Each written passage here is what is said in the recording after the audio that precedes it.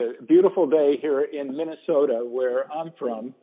And just by way of background, I might tell you that Good Cities is a group that's committed to discovering, connecting, and serving vibrant city movements and helping them develop processes that create good cities. In our work, that means that we work oftentimes with cross-sector collaboration. And it was June 14th through the 16th that this summer that I visited with our board chair, Scott Myers, and we were at Weatherhead School of Management with a whole conference of over 500 people who wanted to hear about flourishing enterprise, specifically business as an agent of world benefit. And so shortly after that, I had a chance to go down and visit with John Bost in Winston-Salem and to hear about Love Out Loud and some of the good work that was going on there. And, what I learned very quickly was that there was great interest in ways that business leaders can begin to put full-time activity into benefiting their community.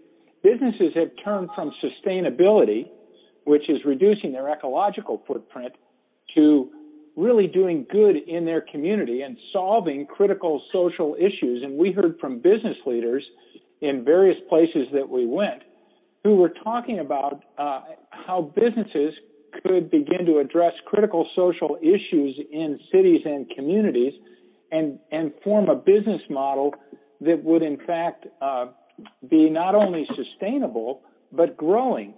And Lord knows, when we think about the amount of time that volunteers can put in to address critical issues in cities, we're talking maybe 1 or 2 hours a week. But if a business makes it its full-time activity, you're putting many people to work on critical issues and solving critical social problems in cities on a full-time basis. We see this as being transformational and having great impact. And so we decided that we would begin to gather leaders who were interested in how businesses do good in communities and to share stories about how that's taking place. And last month we heard from Scott Myers, who is the chairman of Good Place Holdings. And this month we're going to be taking one step further with our guest Chuck Proudfit today, and we'll be talking with Chuck momentarily. But let me tell you about a couple of special opportunities coming up on near horizon. First of all, on October the 19th, we're going to have our next call will be with Jonathan Halperin, who works with Brownstone Bakeries, a company that works in Yonkers, New York, and they make brownies that are in Ben & Jerry's brownie ice cream, and they have developed a whole system of open hiring in which the first person on their list who applied for the job gets the job, and he'll tell us how that works, as they're employing all kinds of people who have had a hard time finding employment but become great employees working at Brownstone Bakeries. And then the month after that, on November 16th, we'll have a call with Pablo Guevara. And Pablo is one of the principals who works in Cleveland, Ohio, with a company that's called Epic Pie. Epic Pie is it's an investment firm that helps investors achieve their mission by investing in companies that are actually carrying out the kinds of activities that they really want to see happen in our world. And then finally, I want to just note that on October 20th and 21st, we're going to have our first face-to-face gathering. It's kind of a pilot gathering of businesses doing good in Akron, Ohio, hosted by Scott Myers at SD Myers, which is a part of Good Place Holdings. And if you're interested in that, I'd encourage you to email me after the call. That's Glenn, Glenn, at goodcities.net. And we'd love to have your involvement in coming together with others. And we'll have a dinner the first night on October the 20th, which is a Friday night, and then we'll have an all-day meeting to hear stories, to be encouraged, and then to learn new ways that businesses are doing good in communities around the country. So without further ado, let me turn our conversation to today's topic. Today, we have as our guest a friend of mine and board member, Chuck Proudfit of Cincinnati.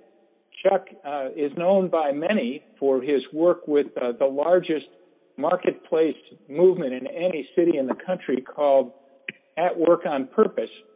Chuck also runs a business that's called SkillSource that helps to fund the work of At Work on Purpose as Chuck helps businesses develop effectiveness. And Chuck has a background that got him into doing something that he wrote a book about called Business Street. Chuck is a graduate of Harvard University, and today we're going to have a great opportunity to hear a little bit about what business streets are all about and why they're important to this movement of businesses doing good. Chuck, welcome to the call. Thank you. It's good to be here, Glenn. Yeah, well, it's so good to have you, and we've had a couple more join us since we got started on the call here. But Chuck, tell us a little bit about what a business street is and how this idea came into being. Sure. So, round about 2002, I was in the early stages of envisioning a work-life ministry for what I came to call the everyday working Christian. A Christian with a job or looking for one, hungry to integrate faith and work, but not sure how to do that.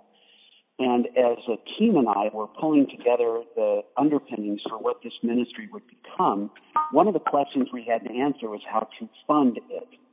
And typically, when you launch a nonprofit ministry, the immediate default is that you fund it through donors, capital campaigns, or fundraising initiatives.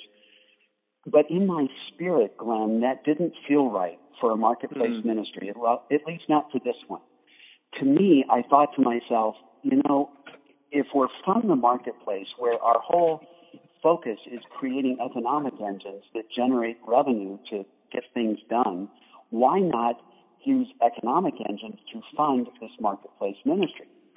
And in the earliest days, I thought to myself, I was sharing with this launch team, I said, this little consulting firm that I lead called SkillSource is a profitable venture.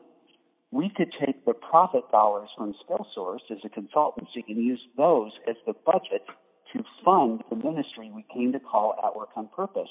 And I was joking that day with the launch team. I said, SkillSource, the consulting firm, the business, it will fund the ministry At Work on Purpose. The business will fund the ministry, and we'll call it a business street.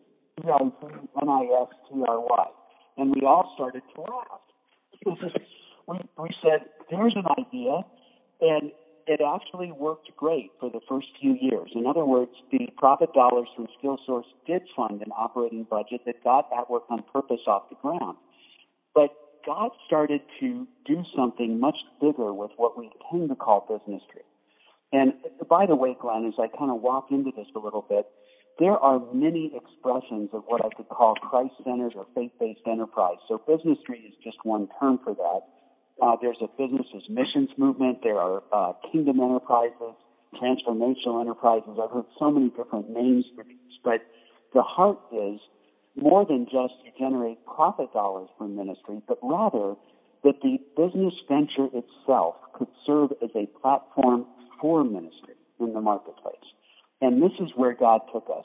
He really took us from just the dollars, from the profits, to the deeper purpose of an enterprise. And I loved what you were saying earlier, Glenn. You were talking about the idea that we could begin to envision business as being there not just to be profitable, but in a deeper sense to be purposeful in the world. And as you were talking about that, I had a flashback years ago when I was at Harvard, and I do a lot of case studies. One of them was actually on the idea, why do we go into business? And the premise of the case study was you go into business to make money. In other words, the purpose of business is to be profitable. And I wrestled, even back then, with that idea. It felt incomplete. I wasn't a Christian at that point. It just felt like there should be more to a business than just making money. And this is where God took us with what we came to call business. And so over time, we started to create a framework to help guide us in specific ways for how to begin to integrate faith into the operation of the organization. And I'll kind of stop there for a minute and just let you interject or ask questions. I can go further down that path, or I can move in a different direction as we kind of unpack what we call business tree. Yeah, Chuck, one of the things that I often think about is that when you're a Christian business leader, it's probably not just an issue of interjecting faith into business. It's that as a Christian leader, you probably see, most Christian business leaders that I know see their Christian faith as being foundational for the ways in which they work with their employees, the way they serve their clients, the way they produce their products and services, so that servant leadership becomes a critical element of their work and witness on a daily basis. How do you see business trees really having a positive impact in Cincinnati and beyond, Chuck? Well, first, just to build on what you're saying there, the Old Testament word avodah is synonymous for both work and worship. And so you find in the Old Testament, as you're reading through it, that the word work and the word worship are used interchangeably. And the modern expression of that in the context of an enterprise is that anything that isn't sinful is sacred. There is no secular. So when we look at an enterprise, if we understand it through spiritual eyes, we recognize that if it's not sinful, it's sacred. That enterprise itself is a form of worship. Our work inside an organization and its work inside the marketplace is an expression of worship. And if we view it as a sacred undertaking, it changes everything about how we see our intent and our initiative in and through the enterprise. So, Chuck, let me jump in. Let me just jump in and just quickly say one thing. Avodah, work and worship, that's interesting. It's so interesting. Those are interchangeable. And the word ministry really means to serve, doesn't it? Yes, absolutely. And it begs the question, how do we think about service in and through an enterprise? I think it is such a cool thing that the marketplace, because of competitive pressures, forces us to be very attuned to what we would call customer service. And I think if we step back spiritually and we look at that with bigger, broader eyes, we could say stakeholder service. And here's what I mean by that. When we're leading an enterprise in the marketplace, we have a whole series of stakeholders that are, in a sense, orbiting in and around the products and services that we provide to the enterprise. So we have customers, of course, but we also have employees. We have suppliers. We have contractors. We have regulators. We have investors. We even have competitors. These are all stakeholders inside of our sphere of influence. When we begin to look at ourselves as a service platform to all of the stakeholders in our sphere of influence, it changes the way we think about purposeful operation of the enterprise. In our case, with what we have come to call business tree, what we're attuned to doing is first understanding and then meeting the felt needs of these different stakeholder groups, and then as God opens doors, to be able to express or share the faith premise or foundation for the business tree itself. In other words, we first serve, and then we earn the credibility to speak as doors are opened for us. That's great. That's great. We'll talk a little bit about the kinds of business trees you see developing in Cincinnati and the positive impact that they're having in Cincinnati. Sure. When we started down this path, and again, originally, we had started out with what I would call a one-dimensional view of this. So we were just looking at this little consulting firm I lead as a funding mechanism for a marketplace ministry, and then God opened our eyes to a much more, I'll call it multidimensional way to understand that the business can do good in the community, and service, as you said, Glenn, is the focus of what that looks like. So we started walking down that path, but then as we started to see early results, we thought to ourselves, well, how do we help to spark lots of different people interested in business? who would do something similar. And we realized that if we were going to make that happen, we needed to find a way to focus on ideas for enterprises that were simple, affordable, profitable, and replicable. Let me repeat those again. Simple. In other words, not a rocket scientist. And many of these business trees that we have, Glenn, they are landscaping companies and, a hair salon and a CrossFit gym. It's that kind of thing, so that you can essentially make it possible for what I would call an everyday entrepreneur to access this concept, rather than it becomes so esoteric, limited to just a few people with certain skills or whatever, that a lot of the most of the everyday entrepreneurs couldn't relate to the idea. So we keep it simple. The second one is affordable. Anything that we can do to find simple ideas for business trees that don't have a high cost of entry, we sometimes describe it in the marketplace. In other words, you don't have to have a small fortune in order to get going. If you can maybe that'd be something like window washing or something like that. Right. Well, it could be something like that, exactly. Or something affordable enough that a bank could make a loan, but it's not like you have to go out and build a giant factory with a bunch of high-tech equipment and stuff like that. And it's not that any of that's bad. It's just that in our case, we were trying to create a number of different business trees. And in order to have a larger number, you want to have as replicable a process as possible. So keep it simple, keep it affordable. The profitable part, now I know that in a sense goes without saying, but here's the thing. There are a lot of people in what's called social enterprise, which has a sort of similar flavor to what we're talking about here. And I have observed over the years that one of the challenges with the social enterprise movement is that the mindset is we are in business for a mission, and we will believe that the money will follow. In other words, we're going to do our best to be profitable, but that's not our first objective, and we'll have to figure out how to cover the gap if there's some money that we didn't get that we really needed. The problem with that is that long-term, that is not a sustainable proposition. And I have seen so many social enterprises launch with a lot of promise, but then ultimately fail for lack of profitability. So we make a point of calling it out. It's not a bad thing. It is a good thing to be profitable. There's almost like a hidden connotation in some Christian circles that I have been around anyway, where profitability is sort of viewed as dirty. And the reason is that people assume if you're pushing for profitability that your motives become about the money instead of about the mission. And I would argue just the opposite.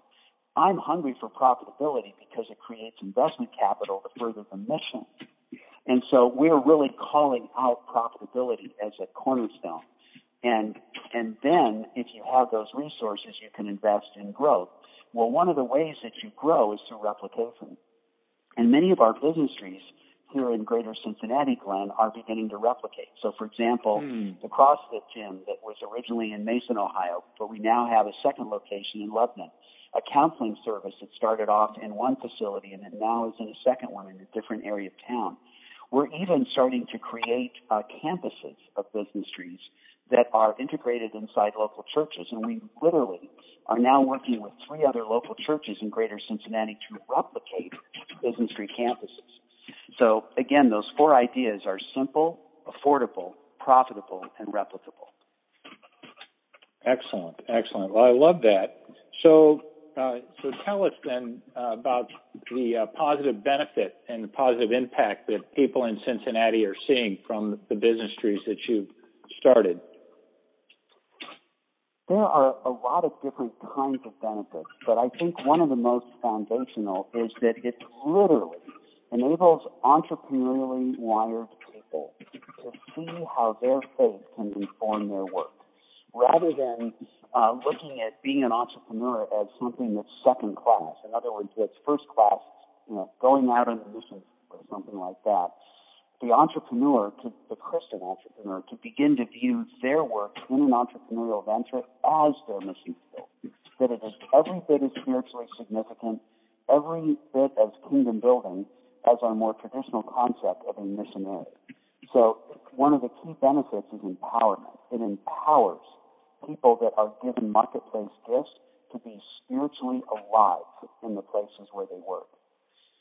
It also creates a lot of side benefits for the people who participate, because the culture, the corporate culture that's formed inside business streets is really geared for the common good of the communities where we work and where we live. It's not just about making money, it's about making a difference.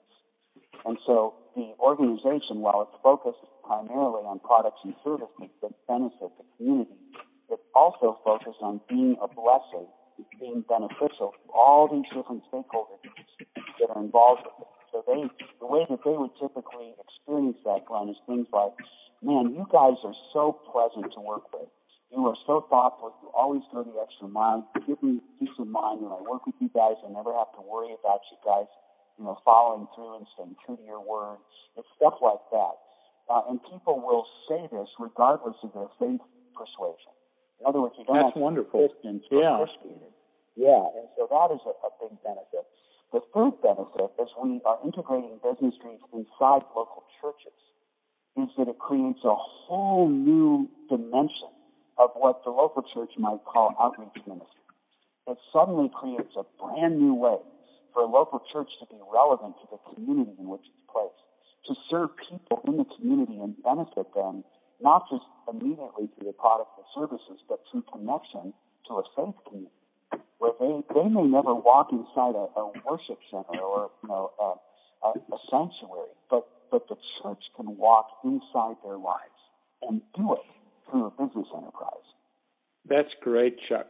Hey, I'm going to stop for just 1 second. I can hear some noise in the background. If someone who's called in today is doing something in the background, it might help if you can mute your phone by pressing *6, or you can mute your phone on a mute button that you might have on your phone there. But it might help the sound quality of our call if you mute the phone at this time. So, Chuck, let me go on to just one final question in our part of this call, and that is, do you have any advice for someone wanting to use the business street model in their own city or community?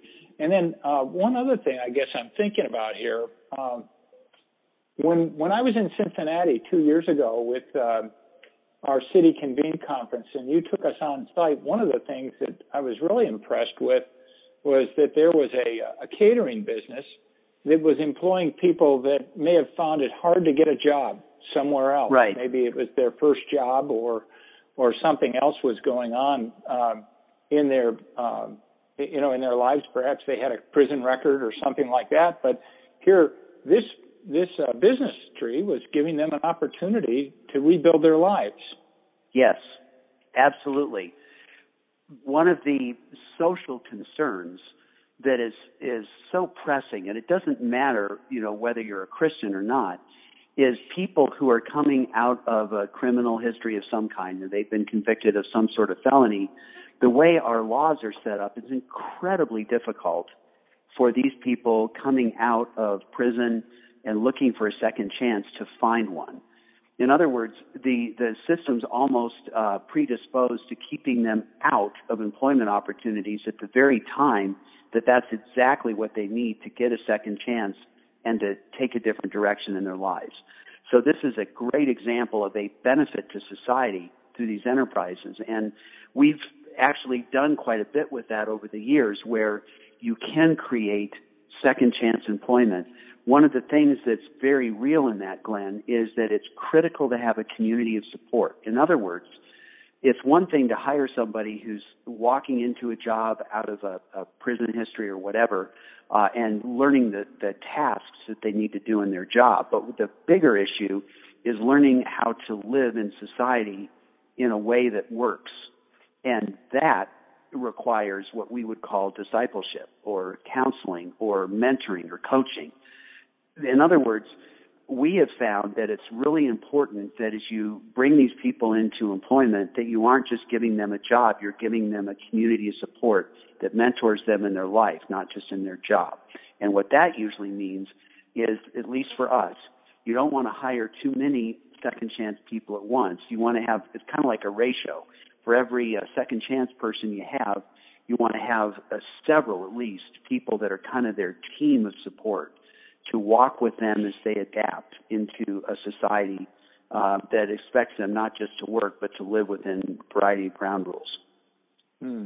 Chuck, do you have a resource or anything or a website that you'd like to point people toward that would help them if they would like to go deeper to understand how they might start a business tree in their own community? Yeah, the biggest thought there, and it finishes answering the question that you gave me a few minutes ago, is don't do a business tree alone. Do it in community. It's such a difficult path. Starting up a business is hard. Starting up a business tree, in my experience, is even harder. So a place to start in terms of a community of support, which can be at a distance.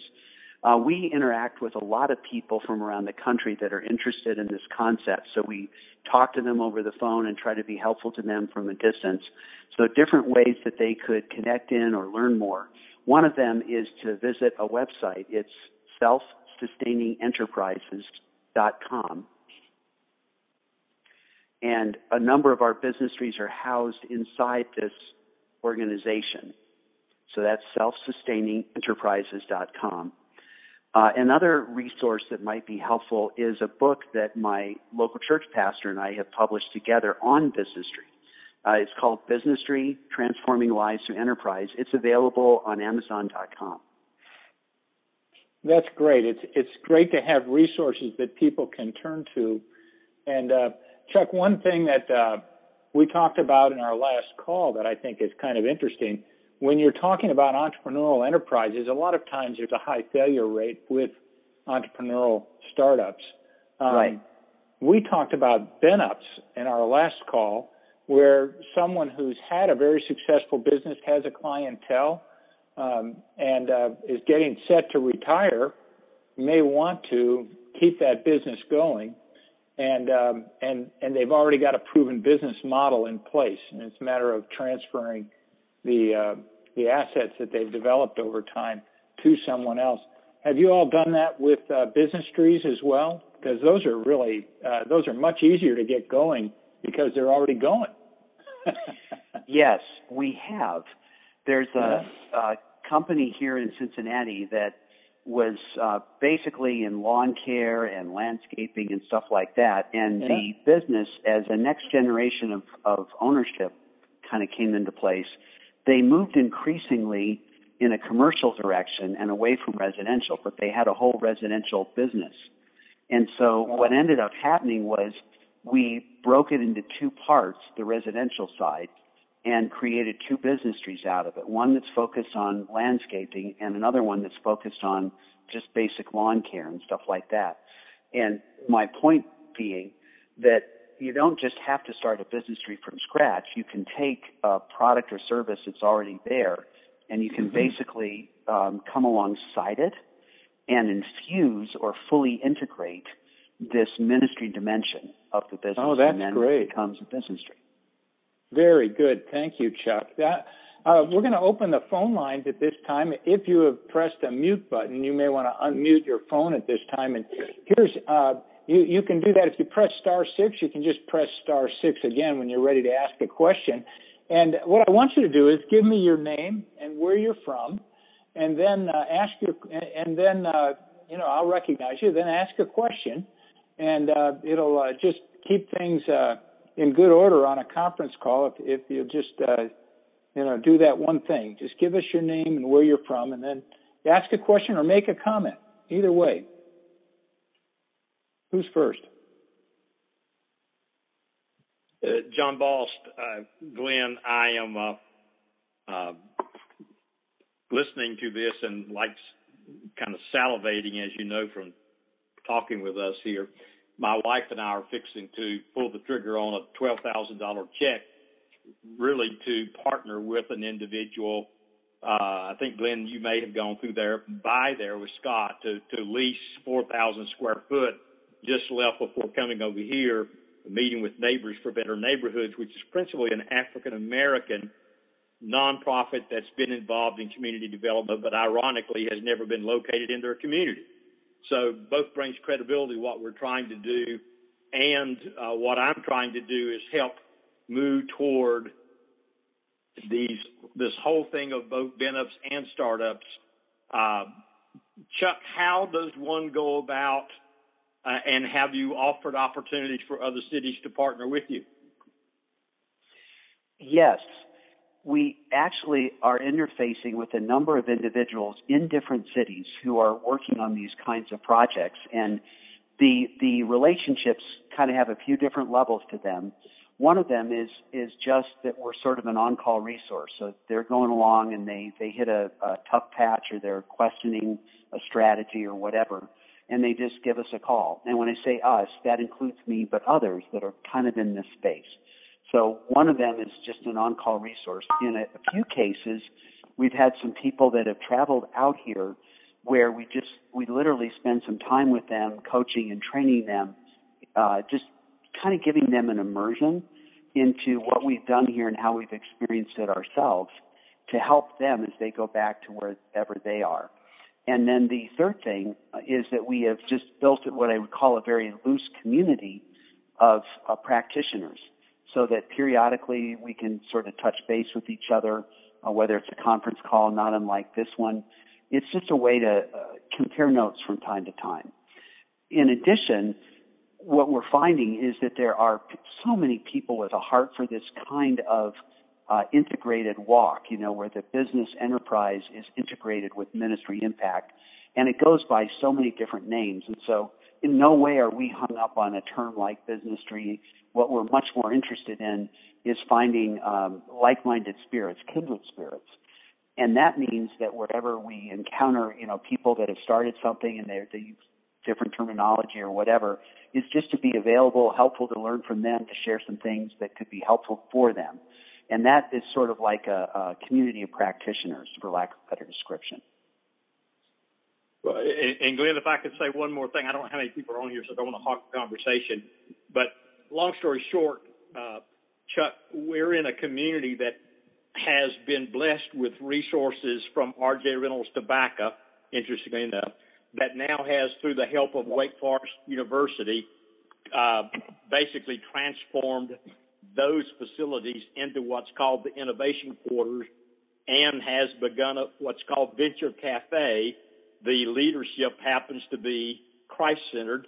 That is, the leadership of the initiative is Christ-centered. Of course, everyone involved is not particularly Christ-centered.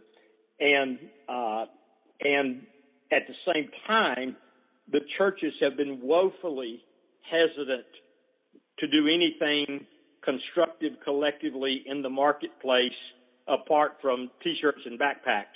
Have you faced that same challenge? Oh, yeah.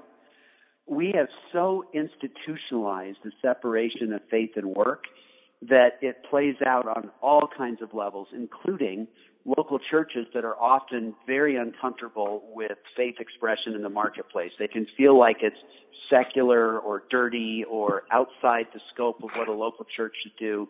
And similarly, I find that marketplace people will often view the local church as kind of irrelevant to day-to-day work life. They won't see it as a resource for a different perspective or a deeper significance. And the reality is that the church isn't a building. It's not a denomination. It's not an institution. It's people. The church is the collective body of believers. I get so excited when I hear about believers who, like you just described in this Venture Cafe, God has placed them in leadership in an initiative that itself has a broad perspective. So people are involved from all kinds of different faith perspectives, but God has placed them in leadership as Christians. Wow, what an opportunity. So my encouragement to them would be recognize that you are the church, capital C, at work in that environment. How do you, through the way that you serve and the witness that you form, create such a testimony that people want to know more about you, they want to hear your story, eventually they ask about, more of the details of your life, and they open the door for you to share your faith testimony and all that kinds of stuff. But it starts by earning the credibility to speak. So that's the pathway for them. For the local churches, my thought there is what I have come to call churches of peace. And here's what I mean by that. I have found that the vast majority of local churches are still really, really wrestling, and in many cases are kind of asleep to the opportunity of faith at work. Having said that, I've also found that there is a small subset of local churches that are really open to the idea. They don't necessarily know how, but they're sort of intrigued. And these are churches like the ones we're working with in Cincinnati that have seen the campus of business trees that we have built here that's integrated inside a local church. And they love that idea, and they're saying, could you help us to do that where we are? And our vision there is that a decade from now, we would have dozens of these business tree campuses literally housed on local church property all over the city. And that creates a whole new way for the local church to begin to taste and see that marketplace ministry is good. Wow. Hey, Chuck, this is Scott Clevenger out of Dallas. Can you hear me? Yeah. Okay. I'm working on a project where we're trying to take 300,000 people in 10 zip codes that the average household income is $30,000 and raise that average to $50,000. Gallup has a diagnostic tool that is supposedly indicating entrepreneurial personality capability, and 3% are supposedly able to be entrepreneurs very successfully. So the idea is that if you take 300,000 people and you find 9,000 of them that can run businesses, if you launch 9,000 businesses in that area and they all employ 10 people, then you've put 90,000 people to work. So the Amen. question is, if we were able to if we were to identify these 9,000, how is the fastest way to take them from potential entrepreneurial capability to launching a business and employing people successfully in as short a time as possible? So do you have any ideas on that? First of all, I love the vision for that. That is like so cool. And it points out something that maybe is obvious to some, but it'd be easy to miss. It is a huge ministry blessing to a community just to create a job. It literally is a sustaining way to lift a family, for example, out of poverty, to create a purposeful significance in somebody's life who otherwise would feel aimless or who would seek out that purpose, leading a drug gang or who knows what. So their entrepreneurial gifts are applied, but not in the way society would want. I just affirm what you're envisioning there. That is exciting. So that's thought number one. Thought number two. Thank you. I would go back to something I mentioned earlier, that for those 9,000 people, anything that you can do to come alongside them with those basic principles of entrepreneurial constructs or opportunities that are simple, affordable, profitable, and replicable. That, in our experience, that's really important. And the reason I'm kind of camping on that thought is it's often tempting. Well, here's one example. I see this a lot right now in Cincinnati. I can't speak for the rest of the country, but I certainly see that here. Right now, technology startups are really cool. They're really hot. And everybody wants to, be the first to market with the latest app or whatever. And I think that's great. And though I have observed that a lot of these technology startups require very specialized skills in terms of programming and stuff like that. So automatically you really start to limit the population that could take advantage of it. And number two, many of them find that profitability is elusive. It takes a long time to get it up and running and stuff like that. Whereas something that maybe is not so cool, like starting up a hair salon, might nonetheless be a very simple, affordable, profitable, replicable way to put somebody in business with a job. And then they get all excited because they have a practice, it's up and running now, and now they decide to open up, massage services on the second floor of their salon, and they're growing. Now they're hiring more people, and they inspire other people to do the same thing. So what I'm trying to say is, from a principle standpoint, look for things that aren't too difficult. And then the third thought I have, and again, this is just from our own experience in Cincinnati, we have really worked hard on developing coaching relationships with the entrepreneurs that we serve. It's very popular right now to put people in incubators or accelerators where folks kind of go through a training track for 6 months or a year or whatever, and then they graduate and all that. Our approach has been different. In our case, what we have done is to work hard to find business leaders who are able to truly walk with an entrepreneur for 2 years. And the idea is it's almost like a form of coaching that's very much focused on entrepreneurship, so that while we certainly have a community of entrepreneurs and we certainly can take people through a training class, the focus is on day-to-day coaching for them with their day-to-day issues as they launch and grow the little enterprise that God's given to them. So that coaching piece for us has been a more practical and helpful way to go than the traditional incubator accelerator format. It's not, I mean, in a sense, we do incubate and we do accelerate, but our focus isn't on programmatically doing that, but personally doing that, one entrepreneur at a time. And that means you have to get really good at recruiting capable business leaders who can come alongside those entrepreneurs. Chuck, can I share one more thing? Glenn, you can cut me off. John Bost, I just want to say thank you for your, for your stimulating questions, brother. and I think you're doing, and Scott, thank you too. I love your question and I love your heart for what you're doing there in Dallas. We're very thankful for that. John, go right ahead. Well, Chuck, I was going to say, if you weren't in Kansas City back in, it's either July or June, with the Kauffman, Kauffman, Kauffman Foundation, who has hired Victor Wang, who wrote The Rainforest. If you weren't in that conference, and it'll be done 2 more years, regarding ecosystems, which is exactly what you just described. If you weren't there, you should have been there and probably should have been a presenter. Wow. I love that rainforest ecosystem thing for reasons that you wouldn't even have known.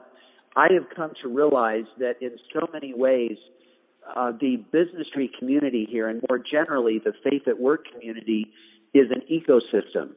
It's a set of relationships. It's working Christians who've chosen to activate their faith lives at work and to do it together in community. So we become an ecosystem inside the marketplace. And what's so amazing, what you just said, I'm literally talking about that out here in Cincinnati as I'm leading the At Work on Purpose ministry. I'm telling them there's actually a field of study now that's being driven primarily out of Stanford University called system leadership, and that's short for leading an ecosystem. And that's exactly what this looks like. And what it means is that you have to be very customized on the ground with the individuals that you're serving. You have to build the support system around them, starting where they are, rather than trying to drag them into where you are. And I will follow up on this.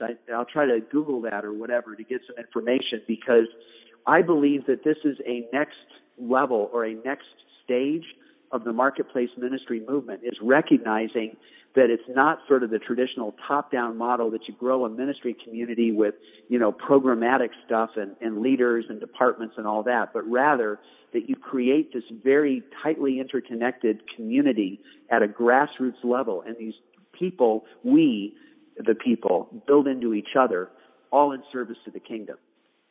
Well, if you look at ESHIP, ESHIP, that'll take you into that. There's 400 people from 10 countries. And bottom line, and I'll be quiet, bottom line is, he said, we've been too used to being farmers. We put everything in straight rows and pull the weeds. That's not how a rainforest works. It's really neat stuff. Wow. John, so cool. Thank you. John and Chuck, hey, Chuck, I'm here. Guys, I'm just going to step in for 1 second here. Chuck, I know people are going to want to follow up with you by email after this call. Can you just give us contact information so that folks can get in touch with you? Oh, sure. Yeah, so my email is really simple. It's Chuck @@workonpurpose.org. That's great. All right. So who's the next person asking a question? I heard somebody wanting to jump right in, and I kind of stepped on you. I'm sorry about that. That's fine. This is Scott Clevenger again in Dallas. Okay, One Scott. quick question is, one of the things that is a core objective of what we're trying to do here is that the jobs that we're trying to create are jobs that pay $50,000, okay? Because that's what it takes to be transformative. Because a minimum wage job, not much help really in the big scope of things. And so I'm just curious what you think about that core concept. Yeah, I think that's a great point, and I totally get that. Here, I can only speak from our experience on the ground here, which may not translate perfectly to where you guys are.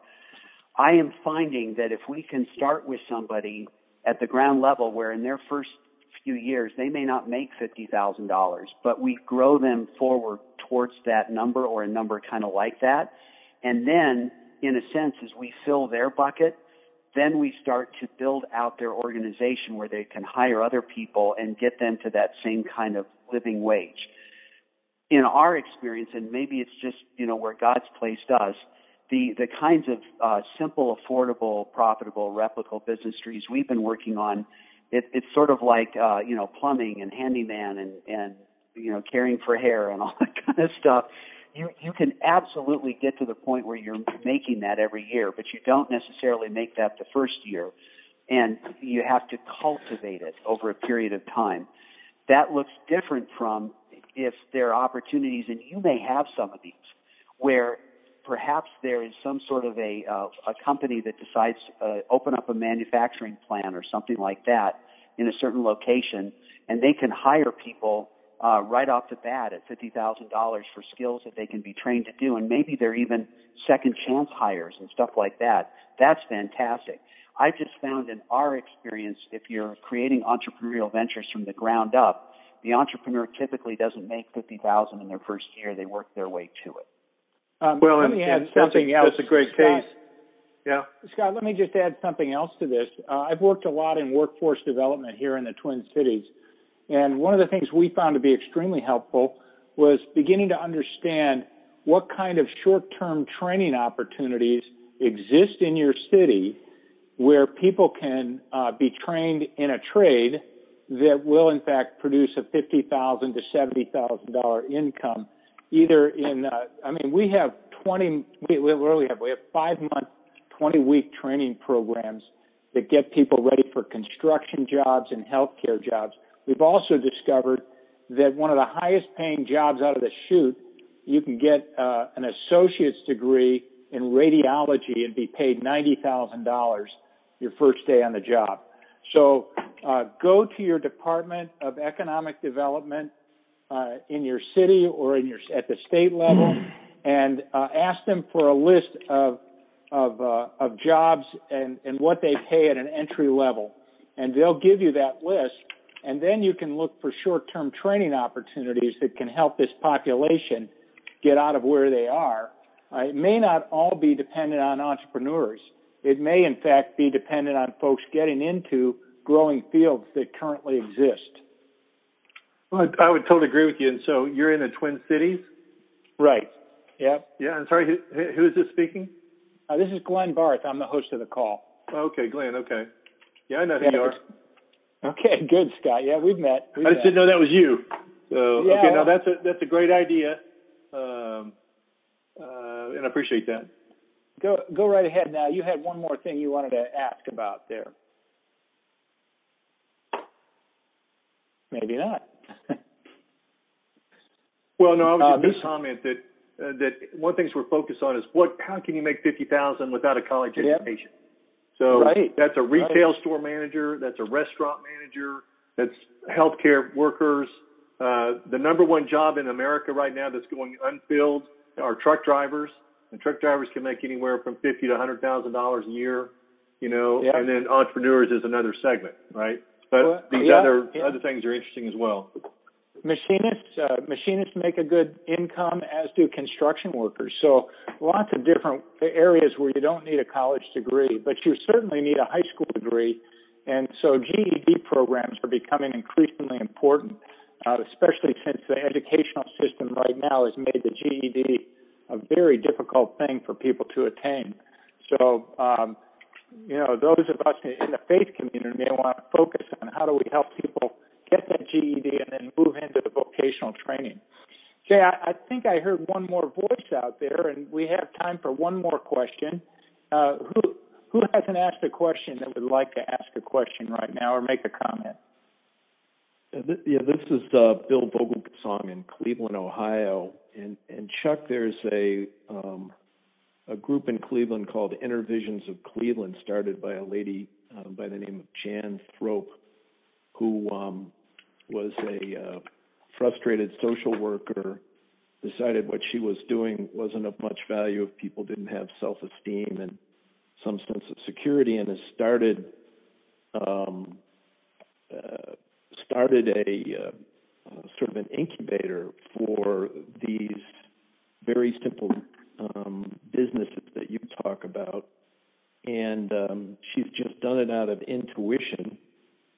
And interesting, she's from the Jewish faith, but she's partnered with a church here in Cleveland. And I've tried to encourage her to, that she could start something like this in every church in the Near East Side of Cleveland. I just wondered how you've been able to spread this amongst other churches, maybe give some insight there.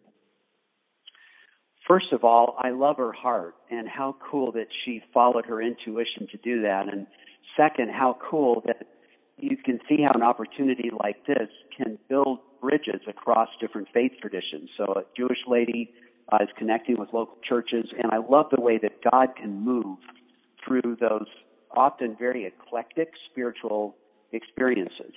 So I just wanted to call that out right on the front end. In terms of being able to connect into local churches and getting them more engaged, one of the things that we have started to do this year in Cincinnati is I have sort of gathered together local church pastors that have an interest in the broad space of faith at work, and I've been building relationship with them along with others, and we've been sharing different expressions for what that could look like. In other words, work-life ministry in and through the local church. Sometimes what that looks like is the pastors just preaching about work as an important form of worship, or perhaps it's small groups that are established inside the local church that have that flavor. But one of the areas that's really generated interest with the local churches has been the concept of a business street campus, like we have at Grace Chapel here in Mason, Ohio. The reason is multifaceted. One is it's a very innovative form of outreach ministry, if you look at it through the eyes of the local church. And with that, number two, it creates volunteer opportunities that are really different in kind from what a local church would normally have. Normally it's stuff like, hey, you could serve on the finance committee or lead our next fundraiser, or can you teach Sunday school? But now you're saying to somebody, would you be involved in helping us to set up an entrepreneurial center? So it's a completely different kind of volunteer space. The third thing is that the revenues that are generated from these different business trees can serve for further ministry advancement. So at Chapel, we've been raising the percentage of the church's operating costs that literally could be covered from the profits of the business trees. Right now, it's about 20% of the local church's costs, but we could envision a day where 100% of its operating expenses could potentially be covered by business tree profits. Mm-hmm. And do you cover some of this in your book? Yeah, so the book Business Street does speak to some of this, and people travel from all over the world to come visit us out here and tour this campus, and that's an open invitation to any of you. If you ever want to do that, please let us know, and we'll organize that. We'll set time aside so we can just sit down with you, get to know you, show you around. We work with a bunch of people around the country and overseas now because of that kind of early investment of time and relationship. Well, folks, thank you so much for being a part of this call. Again, if you want to get in touch with Chuck directly, you can reach him at Chuck and that's at workonpurpose.org. Is that right, Chuck? That's correct. Okay, good. Well, and then if you need to get in touch with us at Good Cities, feel free to email me at Glenn, Glenn, at goodcities.net. I take recommendations for people who you think we might want to have as guests in the future for this phone call. And I want you to keep in mind again that we have a couple of things coming up next month. Jonathan Halperin will be with us from Greyston Bakery, and he'll be talking about open hiring. And Jonathan is just, he's very excited about the concept, and it's working well at Greyston Bakery, and other entrepreneurs are taking this on. In addition, I might mention one more time that on October 20th and 21st, we're going to start with a Friday evening dinner and then have an all-day meeting on the 21st at SD Myers in Akron, Ohio. If you'd like to be a part of that, or if you want to learn more, please email me at Glenn, Glenn, at goodcities.net, and we'll get all the information you need about that. Thanks so much for being on today's call. And Chuck, I especially thank you for being on the call. Could we stop for a moment here at the close of the call, and I'll just have a short prayer for you and the good work you're doing in Cincinnati. Thank you. Lord, I thank you and I praise you for what Chuck is doing and for the good work that he's performing through his leadership of SkillSource, of At Work on Purpose, and of the Business Tree movement in Cincinnati and in many cities around the country. Thank you for all we've learned today.